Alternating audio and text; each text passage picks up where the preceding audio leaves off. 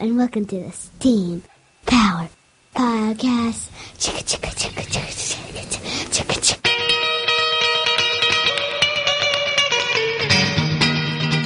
chicka. All right, live from beautiful downtown Southern Maryland, it's time for the Steam Power Podcast, episode number 76.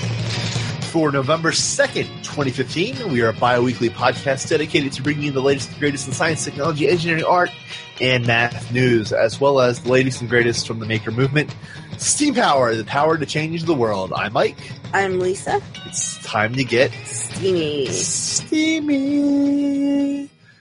All right. Welcome to what could be described as the Drunk Cast. Not for me. Not for her, but for me. I am taking the day off to celebrate my 34th birthday. 34 years around the sun. Mm-hmm. Like that. Kind of an ellipse thing. So I've been around the block a couple more years than you have, so. And that's why I love you. I love the experienced woman. Just saying. I'm very lucky I have the best wife in the world. She is the most amazing, beautiful creature I've ever met. So oh, thank you. I appreciate that. I thank you for putting up with me. Especially today. All right. That's a good story. It's a way to kick it off. I got nothing else. I'm trying to think if there's anything. I was going to say, I don't think there's anything. anything. Inhumans, number one. The Uncanny Inhumans. It's a pretty good read. What does that have to do with Steam Power? Art. It's art. It's I artistic. guess, yes, you're right. You're right.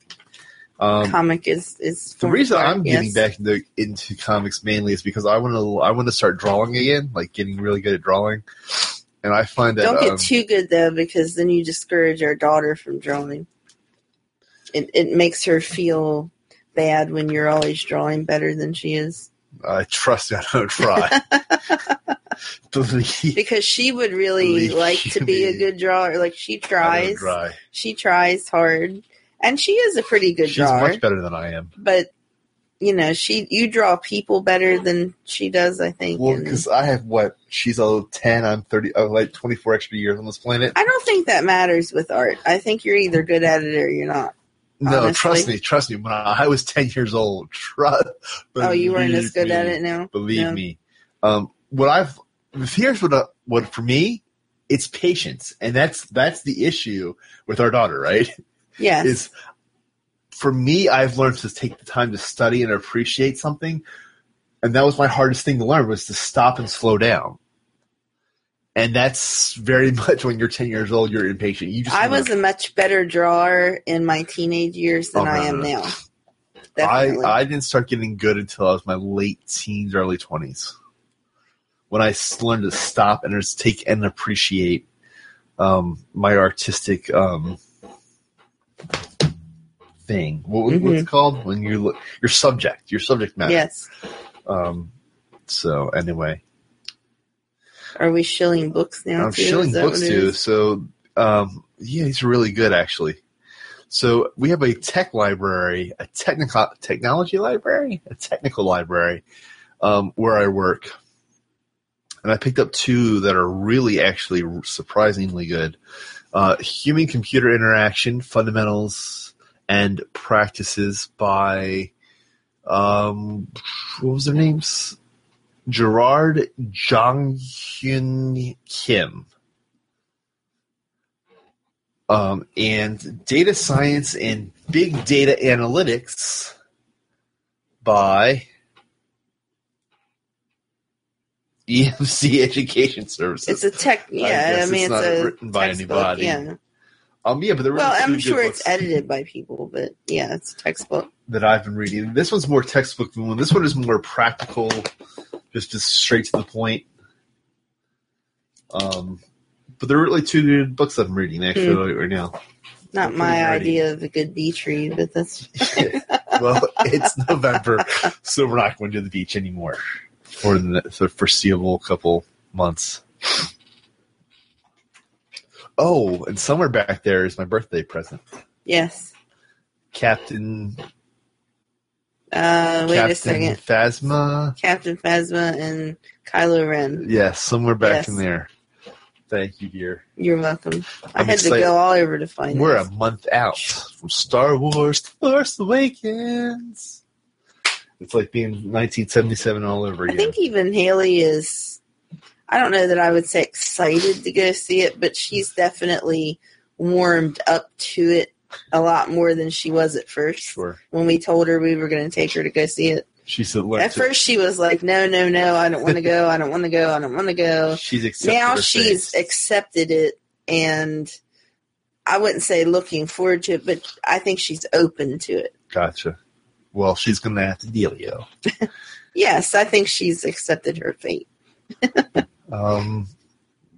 What else?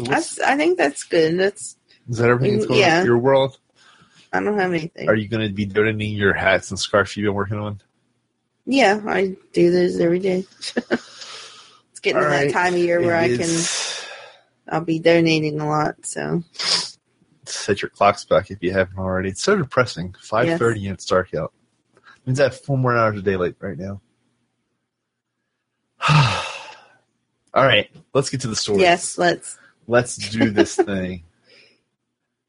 People like us because we're crazy, and that's okay. You're not usually the crazy one. I've had a little to drink for my birthday. Yeah. Not gonna lie. All right, this one. Let's kick it off with this one. Yes, you explain this one. Man fails paternity tests because his unborn twin is actually the biological father of his son. Yes, explain this one, please. So apparently, this man, when he was conceived, he had a twin for a while that only lasted a couple of months, and then it died. So it never even got to the embryo stage, right? Yes, But yes. technically, he had a twin inside the egg that was nurturing him. And then the twin was absorbed by so he absorbed his body. Right, because he was just a bunch of cells at the time, right? He wasn't really, yes. So his body absorbed the remnants of his twin. of his twin. I gotcha. Whatever happened is that I guess that part of his twin got absorbed into his his what he passes on to his children. Yes. So, fast forward 20 plus years, he goes off and he has a kid. And the DNA that gets the 23 chromosomes that he donates to his wife to create a child is not actually the DNA that makes up most of his body. The 90% of his DNA is bypassed. The 10% or whatever that he absorbed from his twin is what actually creates the his But offspring. still, isn't it at the point which he absorbed it from his twin, doesn't it become his? No, because at that point, because he was so far along in his... So the twin was far enough along to have They were its separate own... 23 chromosomes. Okay, right? Yeah, so his 23 chromosomes, or his 46, and the 23 passed on, his 24-6 chromosomes were distinct enough from his brothers that when he took a paternity, like the very... Now, can I ask how they found this out? They took more advanced paternity tests. I was going to say, because, tests. think about it. First of all, in the real life, if you're with somebody and you tell them that, I'm pregnant or whatever, most men aren't going to require a paternity test of their girlfriend or whatever. Or wife. So, was it questionable that he was this boy's father to begin with? Apparently the initial... Or was he thinking maybe there is something screwy with my DNA and I just want to find it out kind of thing, or what? So we'll did he dive initially... deep into the because, story. okay, look, I'm thinking from a woman's point of view. Right. Some guy takes the paternity test and it says you're not the father of this baby. That's the end of that story. Right. Like, I wouldn't in a million years think, well, maybe this guy really is the father, but it's his unborn twin. So that you're trying to drive that is how do they know, right? Yes. Like, how did they know to go further along in the testing? Like, I don't get it. Like, right. So I don't know what really convinced the guy to test more, but what happened was they were infertile. So the only way she could get pregnant was through intrauterine insemination. Yes. So they injected the sperm into her directly. Yes. During ovulation. So at the time, though, So wait, then why even take a paternity test? Right. So because they know it's his semen they're injecting. Right. So what happened was that both parents were of A blood type, and the child was AB. Okay. Type. So it was the blood type. So the blood test came back different, and they're like, "Wait, how did this happen?" Exactly. We're both A positive or whatever. And okay, so I got you. The only, I guess this was a Caucasian couple. So the fertility clinic they dealt with, the only other couple that they had dealt with doing this particular treatment was an African American couple. So the baby was obviously not African American descent. So I was going to say, my first thought would have been the fertility clinic screwed up and injected somebody else's semen and not the husband's. Like if it's a failed paternity test, that would be my first thought. Like, how did he even know he had another twin? The blood type was right. So the blood type was the first indicator. Then they were like, wait a second, the only other couple we've dealt with that has had this intrauterine insemination was an African American couple. And obviously, so therefore. But that doesn't mean they don't have other semen samples there from other guys that they could have grabbed instead of this guy. Whatever reason, the notion of that they screwed up the samples was ruled out too. Okay. So then there just seems like so many other directions you would think not. But they found out that basically in the long run, they did the 23andMe genetic service. They found out that the child's brother. Look at it. This indicates it would be someone that you were related to, but not you directly. Yes. And obviously the guy didn't have a brother, so they were like, huh. And so they ruled it. They worked their way back, and they found that they, Did they just assume that he had a twin, or is there some way to prove that? Yes, it's proved. What they call it's called the human chimera problem, or situation. I mean, when you think about it, like, doesn't this have broader implications for genetics in general for anybody? Yeah, like it's not like there's so many different genetic tests that you have to do sometimes for illnesses and things like that are passed along in families. Yep. So you can't just say, "Oh, the mother and father don't have it, therefore the child shouldn't have it." Right. How would you? I mean, should everybody undergo this testing to see if we have a twin that was absorbed? Right. So what you're basically like anybody who has to undergo any sort of genetic testing for anything that's serious matter, should they undergo this more advanced testing to see if this is even a possibility? Right. I mean, the point is, it's because it seems like it would have broader impact than just paternity.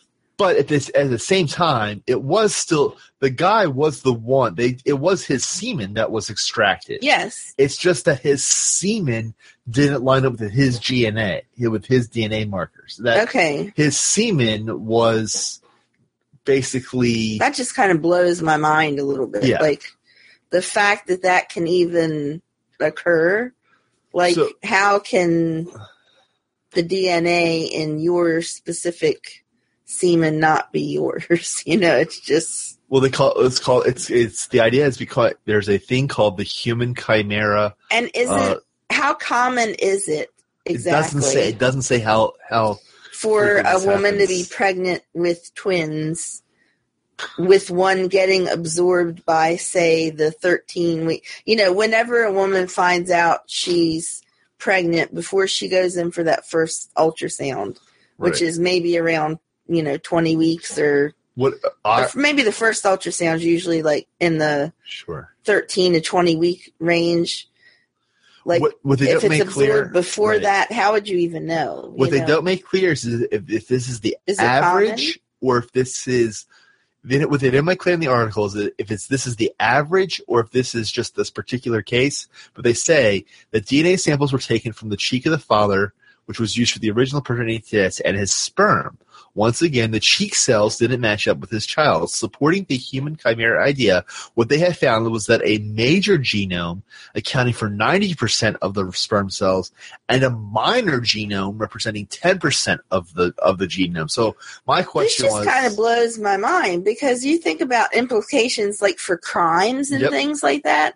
Like people who commit crimes and they say, oh, well, that's not your DNA that's at the crime scene or whatever. What if the guy did commit the crime and it was his unborn twin's DNA left at the crime scene? You know, right. But what it sounds like is that the more generic DNA testing confuses the two.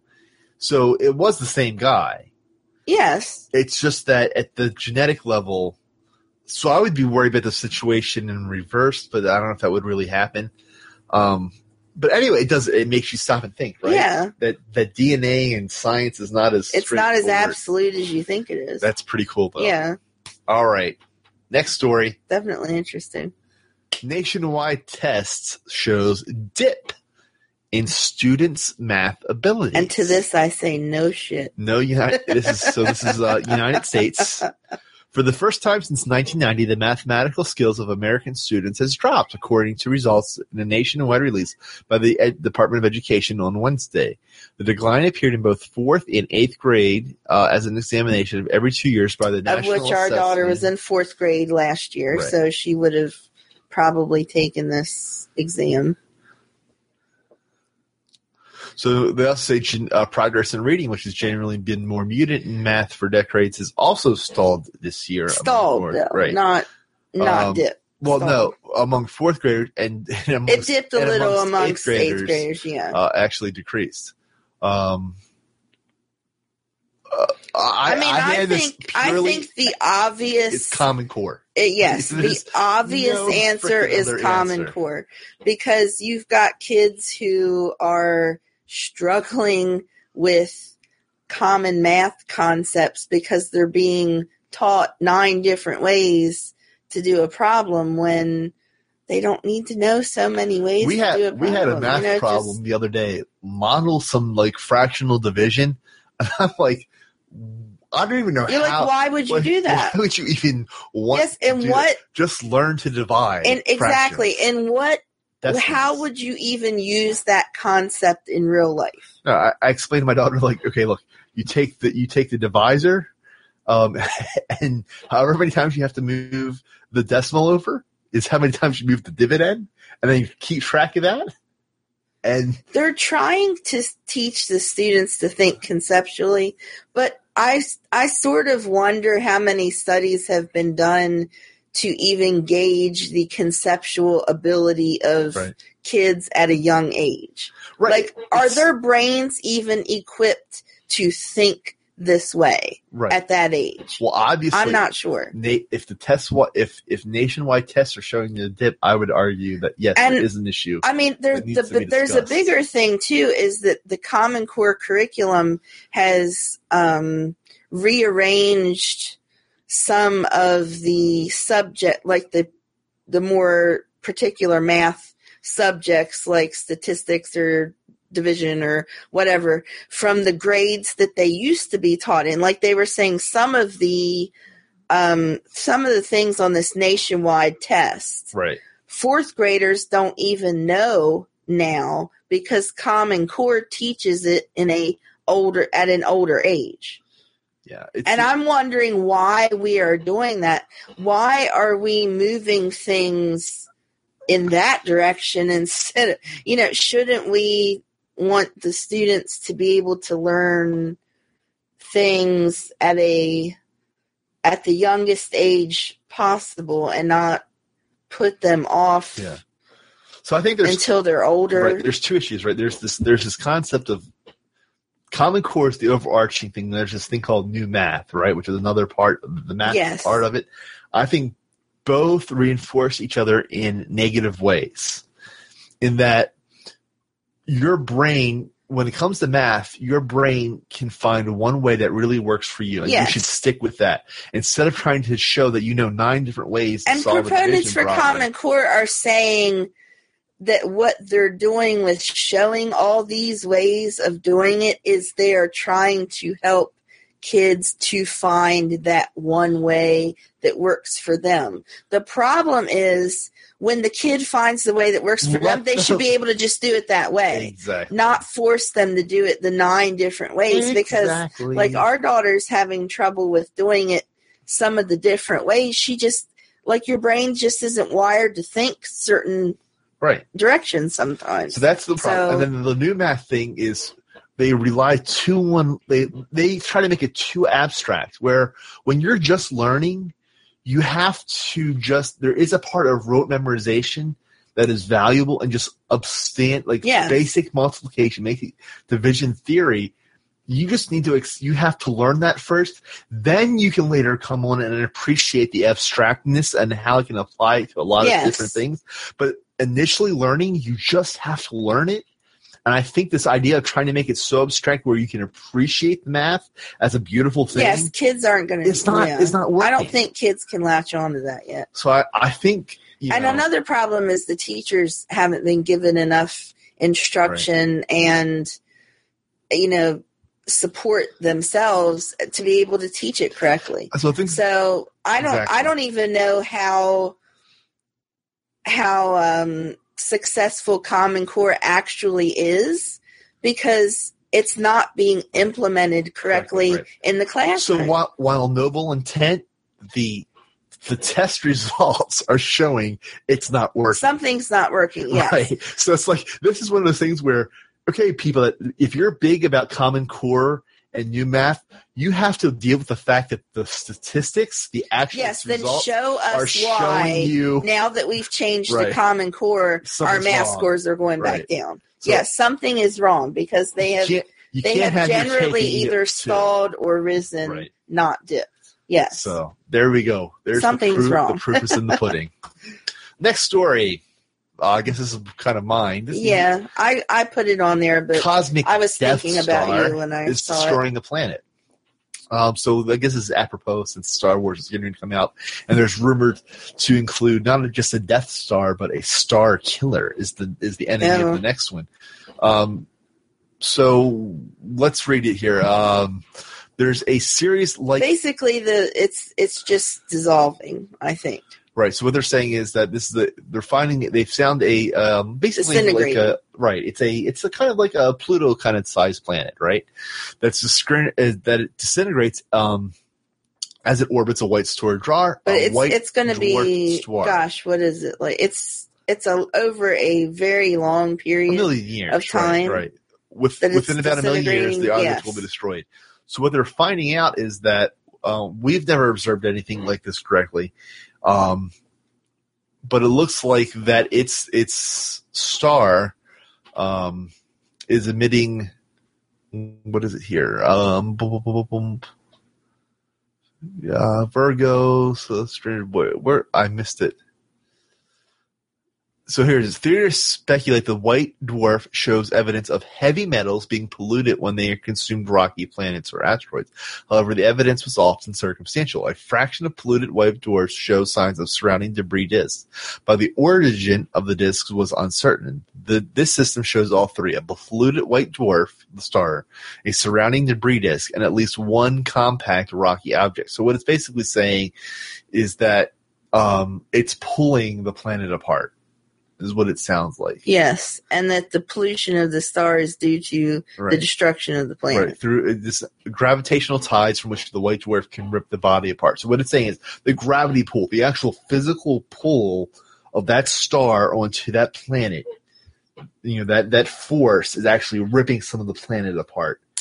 That's pretty cool. That hasn't, because usually once the planet is formed, the star, the only impact the star has is its orbit. Yes. So what we're saying here is that the dwarf star is it's so big or so close to the planet, it's actually pulling the planet apart. And this is the first time we have evidence of it. That's pretty neat. Yes. That is pretty cool. Which makes you go back to thinking again as we try to figure out where, what sort of solar systems and what sort of planet arrangements could support life. Well, this helps eliminate, okay, if it's this size when this distance, it's probably And then also the other part of it is when we see debris disks in what we think are fairly mature solar systems, which we think should have been planet formed, maybe what we're actually seeing is that, it did form a planet, and maybe it was, but then it ripped it back apart, yeah, which is pretty cool. That's a good story. Let's go back to the school one. Current school start times are so this is, again, more evidence. Yes. Now, this kind of has been, like, this isn't anything new per se. Right. We've been thinking this for a while. But what this has shown is where the worst offender is in this is middle school and high school start times. Elementary is actually kind of on par. Right. Because it says about 8:30 for 10-year-olds. So that's, our daughter's school starts at 8:30 and, she's 10. So I think elementary is actually okay. It's middle school and high school, which start earlier. Right. I think the middle school starts at like 7:15 or something like that. And they're saying the kids are just simply too tired to learn that early in the morning. The way that their sleep patterns and their brains work, they just can't learn early in the morning. So if you go to middle school and your first period is math, you're out of luck. Right. So and I really hope that doesn't happen to Haley next year, because that would be just her luck that she would have math first. And a study by researchers from the University of Oxford, Harvard Medical School, and the University of Nevada found that current school and university start times are damaging not only the learning but also the health of students. They're saying colleges, 11 o'clock is a good start time, but I don't lump colleges in the danger zone per se, because I think majority of college students do try to schedule their classes. But there's the difference, in the afternoon. In college, you can choose. Yes.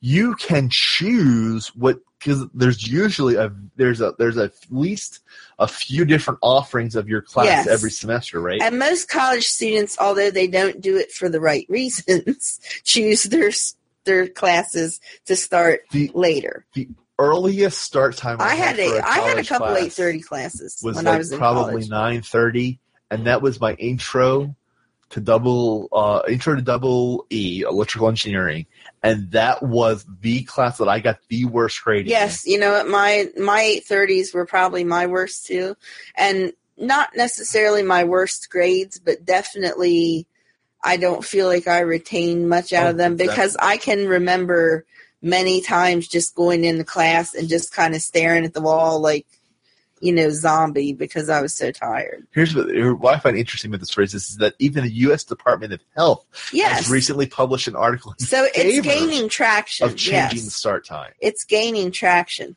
The thing that now middle school, I don't see why they couldn't do it.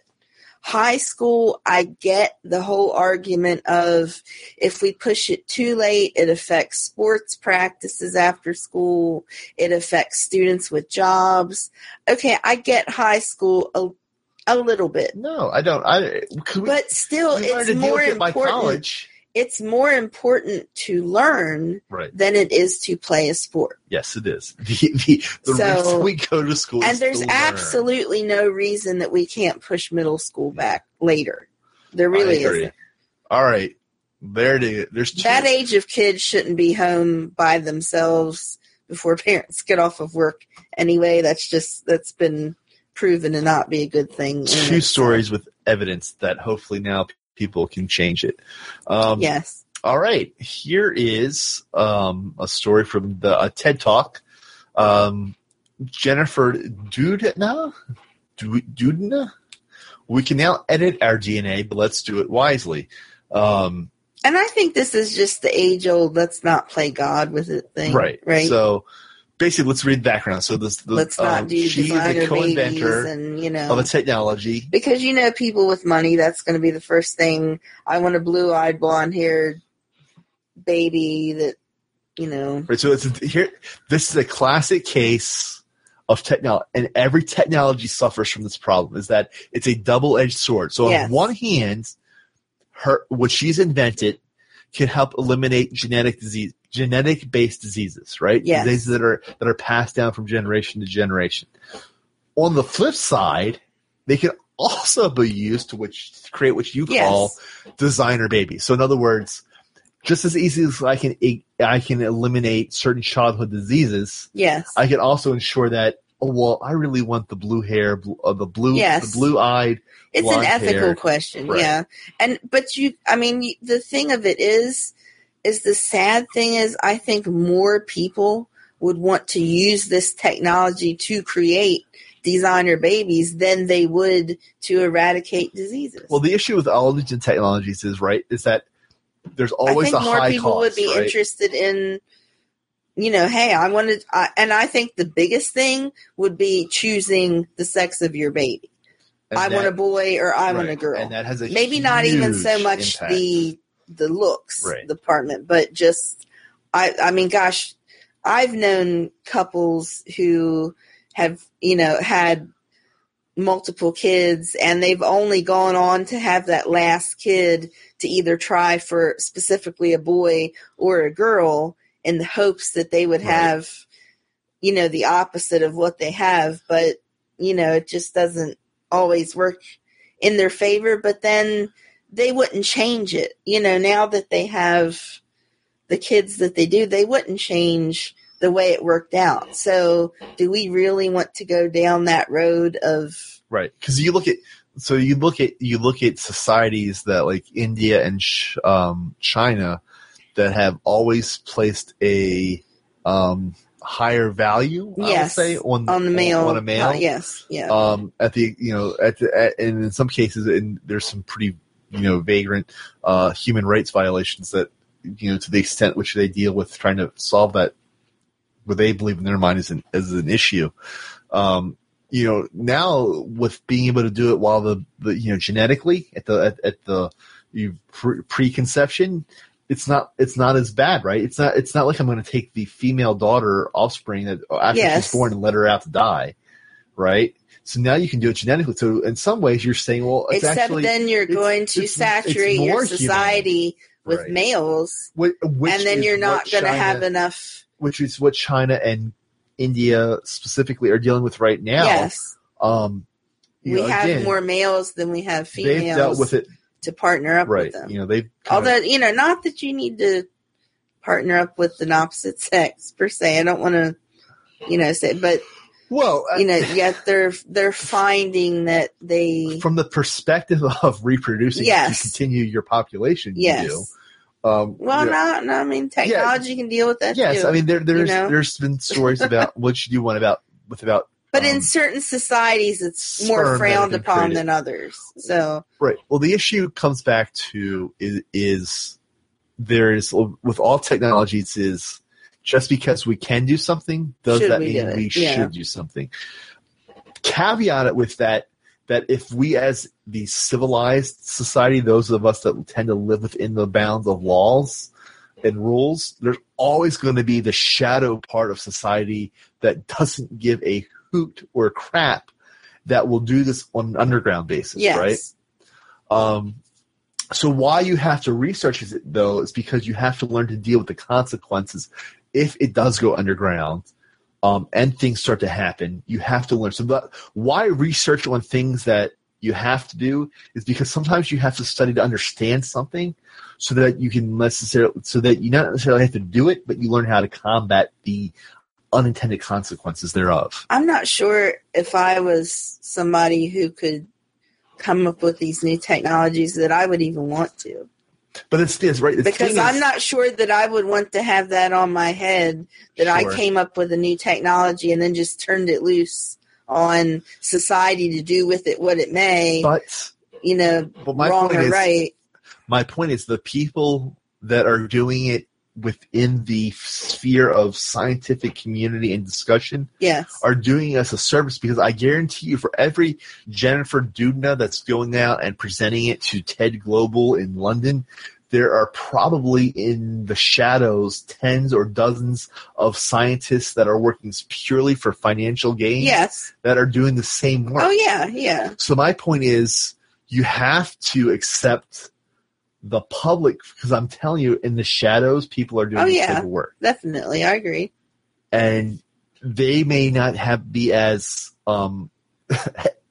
ethically, Oh no, most people, yeah. I mean, think in the both research politics has to be done, and healthcare are two of the biggest fields where people make some very unethical choices, I think. Right.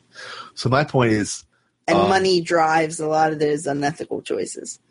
I think, again, this is one of the things where the discussion has to be had, where if you just squash it outright, if you just try to kill us technological improvement, it goes underground and it gets really bad. What you have to do is have the public discussion and say, here's what we're going to agree upon as a society, and that is, while you can choose to eliminate diseases in your unborn child, we're not going to let you pick the gender of your child. Yes, except if you really want to, you can find somebody who will. But then again, right, it comes down to money, and it comes down to ethics. It comes down. People who can afford it will find somebody who will do it. Right, but I think that overall, the goal of trying to make it an ethical discussion is a goodness. And, yes. And to not, my point is simply have the discussion in public, because if you try, this is the problem with people a lot of religions. People are going to have it regardless. A lot of religions, right? People try to hide things because they just they don't want to talk about it. Whereas having the discussion, while uncomfortable, is better in the long run. That's my point. It's just like talking to your kids about sex. Right. Somebody's going to do it. It should be you, and you should do it correctly, exactly. Yes. So anyway, I think this is pretty cool. If you want to learn more, we'll put the link up just over freely. It's the technology they're inventing. Once again, you can tell this is nerds, because they've called it, the technology is called CRISPR-Cas9, which I'm sure has a really good technological, scientific reason. It probably has a gene. Right. Yeah. But when it comes to sex appeal in terms of talking about it, it's so nerdy. Anyway, with that, Harvard scientists have created a material that lets light go infinitely fast, which blows your mind because the rule is that the speed of light is the universal speed limit, is what we've been taught in terms of general relativity. Nothing can travel faster than the speed of light. The actual photon moving at the speed of light. And now they're saying light can travel faster than. So what they're saying is that. So this is where it comes down to people that if you deal with electricity, you can appreciate this, and that's why I guess I like the story. Yeah, it doesn't appeal to me as much. So if you have a wire, right? Say it's a foot-long wire, right? Mm-hmm. And I apply a charge to it. We know that it's electrons that are moving, right? Yes. When you apply a charge to it, though, the electron that starts at the right side of the copper wire doesn't go at the speed of light to the other end, right? Mm-hmm. So in theory, that electron should be at the other end when I apply a voltage for a second. Mm-hmm. That doesn't happen. The electron, the physical electrons move very slowly. It's the electromagnetic force that travels through it. Basically, think of it like a pond of water, right? Okay. Or a pipe of water. Yes. And if I fill a pipe up completely with water and I add one more drop to one end, mm-hmm. at the other end, another drop's going to push out of that pipe. Mm-hmm. But that's not the same drop. It's not the same drop of water I added. What happens is that drop of water that I add simply pushes all the other pieces of particles of water until one at the other end falls out. But it does so very fast. Well, that's the same thing with electricity. The electron that I add to the circuit to stimulate it isn't the electron that pops out the other end. Well, so too with photons. So what this story is basically saying is they haven't found a way to actually make the photons move faster than the speed of light. What they're calling is called the phase velocity, the speed at which the light's wavelength crests are moving. So again, it's the force. It's not we're actually moving a particle faster than the speed of light. It's that we're moving the force through it through a medium faster than the speed of light. So you're asking, okay, well, that's really fantastic. No, what does that mean? Right? Okay, how does that change my life? So here's the story. Here's the win. So if you have a material that can do this, right? It has a refractive index of 0. Things begin to get weird. As light passes through it, the crests and troughs stretch infinitely to create a flat line where oscillations occur as a factor of time, not space. Flattening the wavelength allows light to be easily manipulated without losing energy. The industrial potential from telecommunications to quantum computing is nearly limitless. In quantum optics, the lack of a phase advance would allow quantum emitters to, in a zero index cavity or waveguide, can you explain this in English? To emit photons, which are always in phase with another. You lost me like 5 minutes ago. Basically, what this happens is that we begin to get to a point where we can have computers and communications equipment that can transmit over vast distances instantaneously. Okay. That's really where the value of this stuff comes in at, is that you begin to have things where the computers become really fast and the communication occurs really fast. That's the bottom line. Okay, I got you now. But then again, the whole issue with all this type of technology is, while it works great in a laboratory, when you try to go out and actually make a commercial product off the stuff, it fails miserably. Because a lot of times you need such exacting, conditions that have to be just perfect. Where the real world, we all know it's not that perfect. Yeah. So we'll be curious to see if this becomes something or not. Again, and this is useful when we get to space travel and we really start doing space travel for real. Mm-hmm. We don't want to wait, minutes between I send a transmission and you receive it. We're used to having instantaneous communication. Yes. We want to have that even when we go between planets, and eventually between solar systems. So anyway, pretty cool. All right, last story. Thomas Jefferson's lost chemistry lab. And they use that term. It's not really actually Jefferson's personal one. It's, I guess, what he was endowed. Anyway, they have found his lost lab at the University of Virginia. So, I guess in one of their buildings, they call it it's called the Rotunda. If that's what the name of the building is, or if it's just that this particular building has a rotunda, which was built in 1826 at the University of Virginia. It was inspired by the Pantheon, Rome. Thomas Jefferson. Right, so it was designed by Thomas Jefferson. Right. So he didn't actually use it. So that's the question I had. The article. How did they know? How did they know? Right. So here's what happened. So this building that was used originally for a lot of early chemistry science. And in Jefferson's words, it was to symbolize the authority of nature and the power of reason, and the separation of church and education. The idea that while education is useful to teach certain things, or church and religious is useful for teaching perhaps ethics, that science and education should be separated. There should be a distinction. When was Thomas Jefferson alive? He was he would have been before 1776, so 1750s to early 1800s, mid 1800s. Because this says it was constructed in 1826. All right, so here we go. Let's just go to the question. Let's go ask Google, because you're now trying to make me look bad. No, I'm just saying. I'm just thinking, was this designed actually by him, or was it designed from blueprints? Jefferson lived for almost. I think Jefferson lived a long time. Yeah, so Jefferson lived from 1743 to 1826. Wait, and the building was constructed in 1826.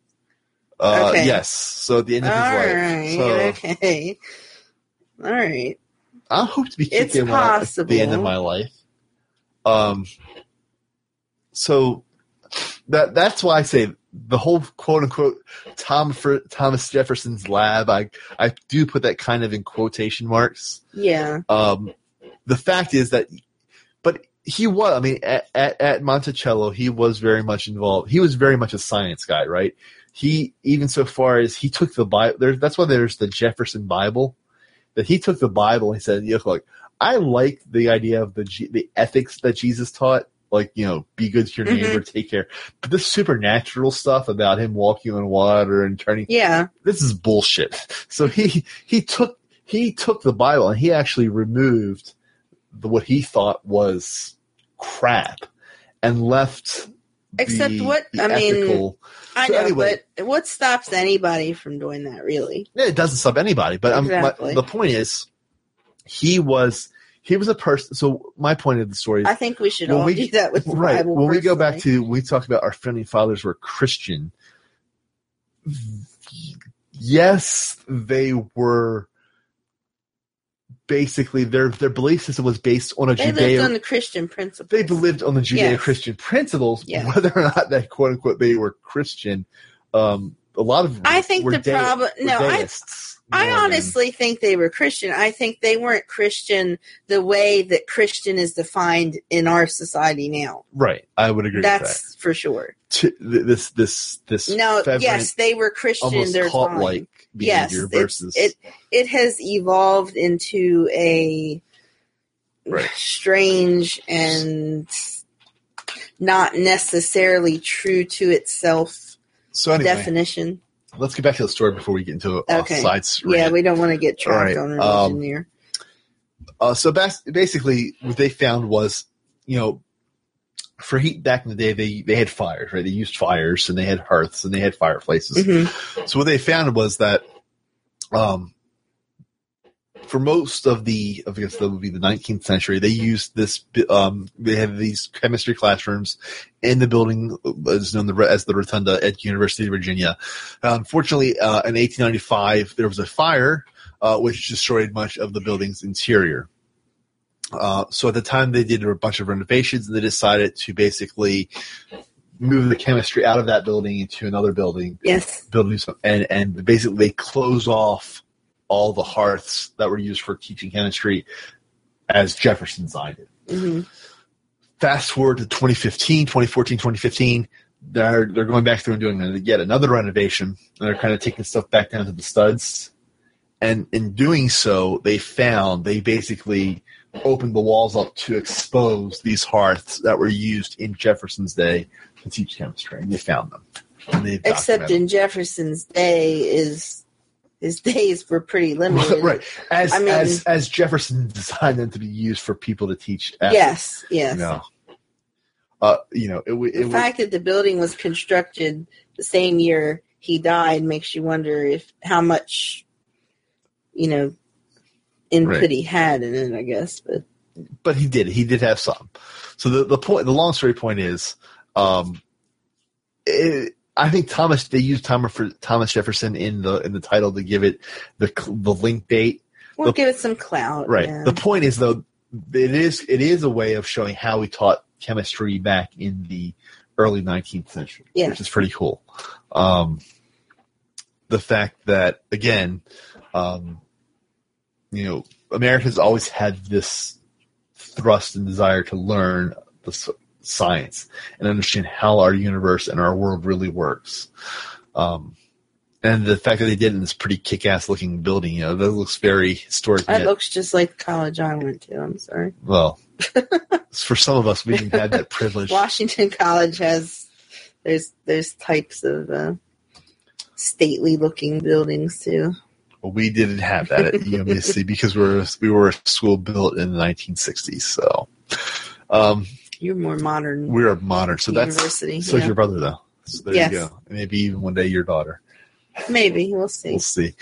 All right, so that's it for this week. That's all the stories I got. You got anything else? Nope, I'm good. Good. I'm feeling a little sober again. This is kind of distressing.